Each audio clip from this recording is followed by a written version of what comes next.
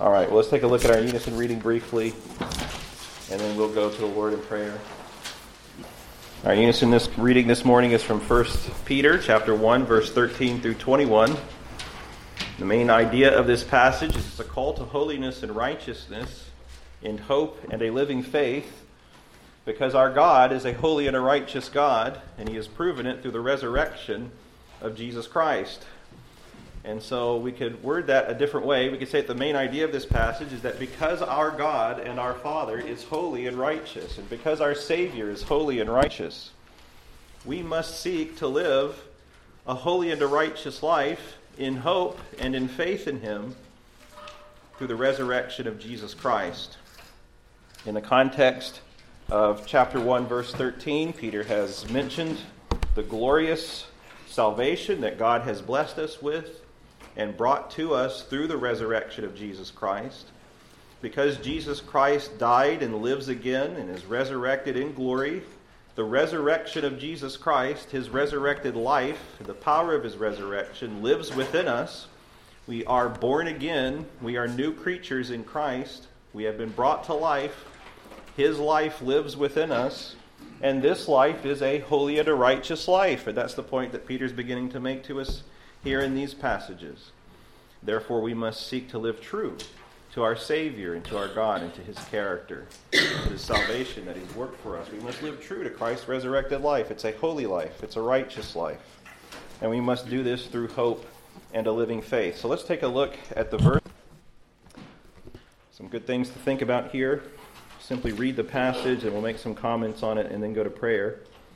He says this, therefore, that is, therefore, because you have been saved by a resurrected Christ, by a holy and a righteous God, therefore gird up the loins of your mind, be sober, and rest your hope fully upon the grace that is to be brought to you at the revelation of Jesus Christ. As obedient children, not conforming yourselves to the former lust as in your ignorance, but as He who called you is holy, you also be holy in all your conduct, because it is written, be holy, for I am holy. And if you call on the Father, who without partiality judges according to each one's work, conduct yourselves throughout the time of your stay here in fear, knowing that you were not redeemed with corruptible things like silver or gold, but from your aimless conduct, received by tradition from your fathers. I'm sorry, I misread that. I'm going to read it again. Verse 18.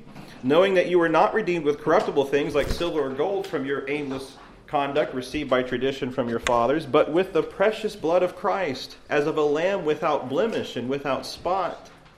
He indeed was foreordained before the foundation of the world, but was manifest in these last times for you, who through Him believe in God, who raised Him from the dead and gave Him glory, so that your faith and hope are in God. Now there's two commandments in this passage that I want to focus your attention on. In fact, there's two commandments that these passages hang upon. And the first comes from verse 13, to rest your hope. That's what Peter's calling us to. That's the main idea. Gird up the loins of your mind, be sober, rest your hope fully upon the grace that is to be brought to you at the revelation of Jesus Christ. Now what is the grace that's to be brought to us at the revelation of Jesus Christ? Well, it's our glorification. It is that day in which we will be perfectly cleansed from all sin. Our great hope in the Christian faith is that God has overcome our sin and that He's purifying us, and He will purify us, and we will be made perfect in His presence, blameless, and presented to Him blameless in the world to come. And Peter is calling us here to set our hope fully upon it. To have your mind set upon it, to be engaging your mind, to be sober in your mind, and to be girding up the loins of your mind, to be focused and engaged mentally with this great and wonderful reality that because Jesus Christ lives, you live, and you will live forever, and you will live like Him in glory, in righteousness, in holiness. There is a day coming, brothers, we will struggle with sin no more. We will be made perfect in holiness. And this is what Peter's calling us to do, is to set our hope on this great reality, that holiness is coming for us, and we will be conformed to the image of Christ and to the image of our great Father. Having this hope, again, it requires effort. We must put our effort into this. We must be striving for it. We must strive to maintain an amazement and a wonder and a desire and a hope that this Christ is coming again. And that means that we will be conformed to him and we will be conformed to his holiness. This hope that we have, Peter says, is the hope of an obedient child to be like our Father, to be holy like our Father is holy. Look at verse 14, as obedient children. Brothers, isn't that wonderful? Look at how Peter speaks. In Christ, you are obedient children. You were once disobedient children, as he'll mention here. But we're identified in Christ. We're not perfect, are we? But we have the heart of obedient children. We desire to be perfect. We desire to obey our Father. And there's a struggle that happens within us. But there's that desire that God has planted in us by the new birth.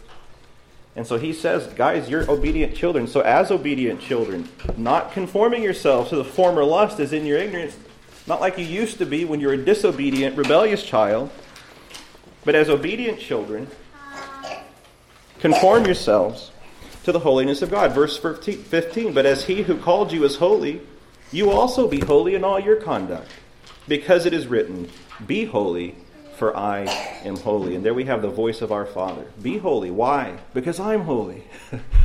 The one who loves you, the one who saved you, the one who sent his own Son, his only begotten Son, for your salvation and life and glory, has said to you, be holy. Be like me. God is saying to us, be holy. Again, this is in contrast to who we once were. And yet God has done a wonderful work in our lives through the resurrection of Jesus Christ. Well, the second commandment that Peter focuses our attention on comes from verse 17, where he tells us to conduct ourselves with fear. And what he means there is to conduct ourselves with a living faith. And I'm not going to spend a lot of time this morning, because I have in other places and other times to argue for the fact that we ought to understand Peter when he speaks about fear. He means the fear of God, and the fear of God means this living faith that we have, this worship of God, this submission to God because of faith. But look what he says, verse 17, and if you call on the Father who without partiality judges according to each one's work, conduct yourselves throughout the time of your stay here in fear. That is, again, in the fear of God and faith in him. Now, Peter's point here, the whole idea that he's getting across here is that your faith is in a righteous God. You believe in the righteousness of Christ. Your whole faith centers around this great and glorious concept that you are a sinner and you need to be made righteous. Well, then live true to it, Peter is saying. That's what he's calling us to.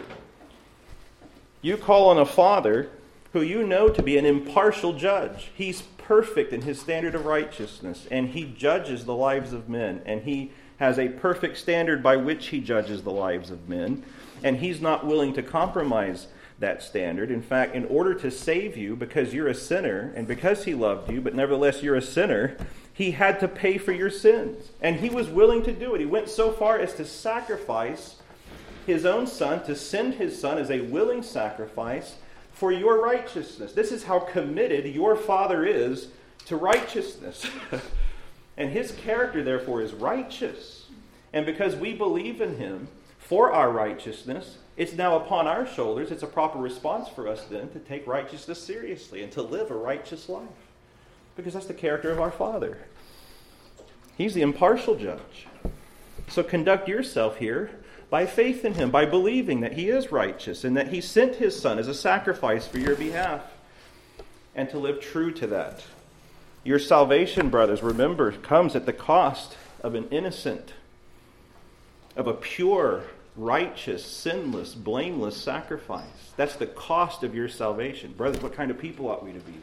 Is the point that Peter's making. But look at how he puts it in verse 18. Knowing that you were not redeemed with corruptible things, like silver or gold, from your aimless conduct received by tradition from your fathers. You weren't purchased by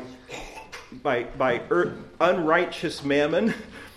You weren't purchased by earthly things. You were purchased by the pure blood of Jesus Christ. Now that has implications for us.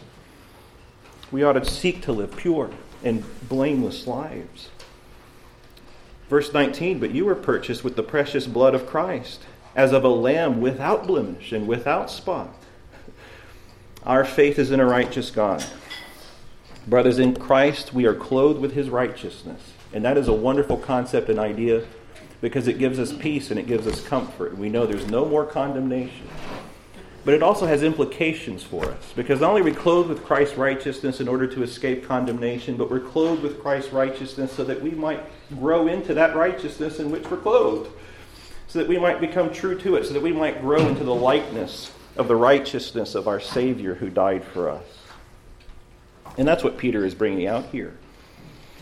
And so it's through Christ and through his righteousness and through his priestly sacrifice that we come to God. Look at what he says in verse 20. He indeed was foreordained before the foundation of the world, but was manifest in these last times for you, who through him believe in God, as we come to God through him by faith, who raised him from the dead and gave him glory, so that your faith and hope are in God. So you hope in a holy God, and your faith is in a righteous God through Jesus Christ. And he's resurrected his Son from the dead in order to vindicate him and to give you assurance that in Christ you're accepted in him, and you will make progress in sanctification in this life, and you will be glorified in the world to come, and you will someday perfectly overcome every rebellion and every sin and every shortcoming and every blemish. And you will shine like your Father in heaven in his presence. You will be perfectly holy and perfectly righteous. So your whole faith and hope are in a holy and a righteous God. And so we ought to seek to live holy and righteous lives through the power of his resurrected Son.